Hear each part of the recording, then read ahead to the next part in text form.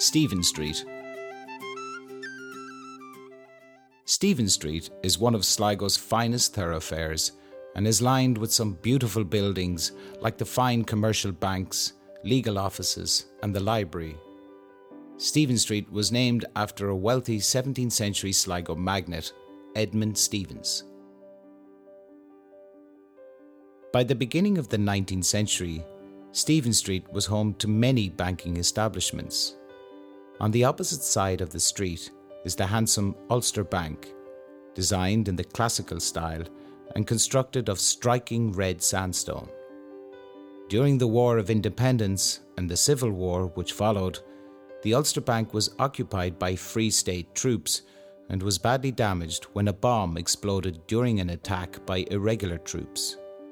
Despite this, the offices of the bank and its day-to-day running continued uninterrupted. If you look closely at the facade of the bank near the Yeats statue, you may discover bullet holes from the days of violent struggle at the dawn of Irish independence. Outside the Ulster Bank is a fine bronze statue of William Butler Yeats, created by Rowan Gillespie. The statue was unveiled in 1989 by Michael, the son of W.B. Yeats, on the 50th anniversary of the writer's death. The Sligo County Library and Museum, also on the opposite side of the street, is housed within the former Congregational Church and Manse. The church was opened for worship in 1851. However, falling congregations meant that it closed in the 1940s. In 1952, Sligo County Council bought the church and transformed it into a library. The foundation stone for the adjoining manse was laid in August 1862, and it was completed shortly after.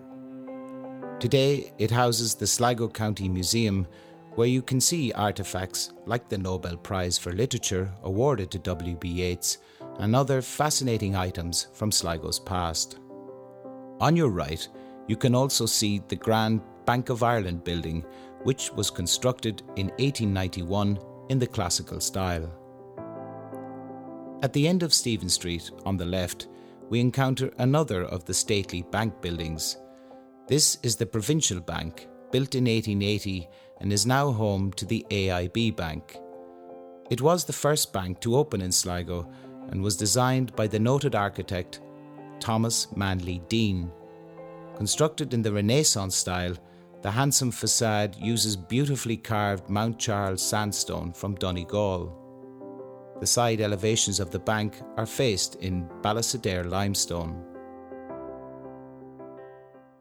When you are ready, turn right onto Bridge Street. Walk down Bridge Street to the new bridge that spans the Garvogue River. Please stop here and select the next track, Bridge Street.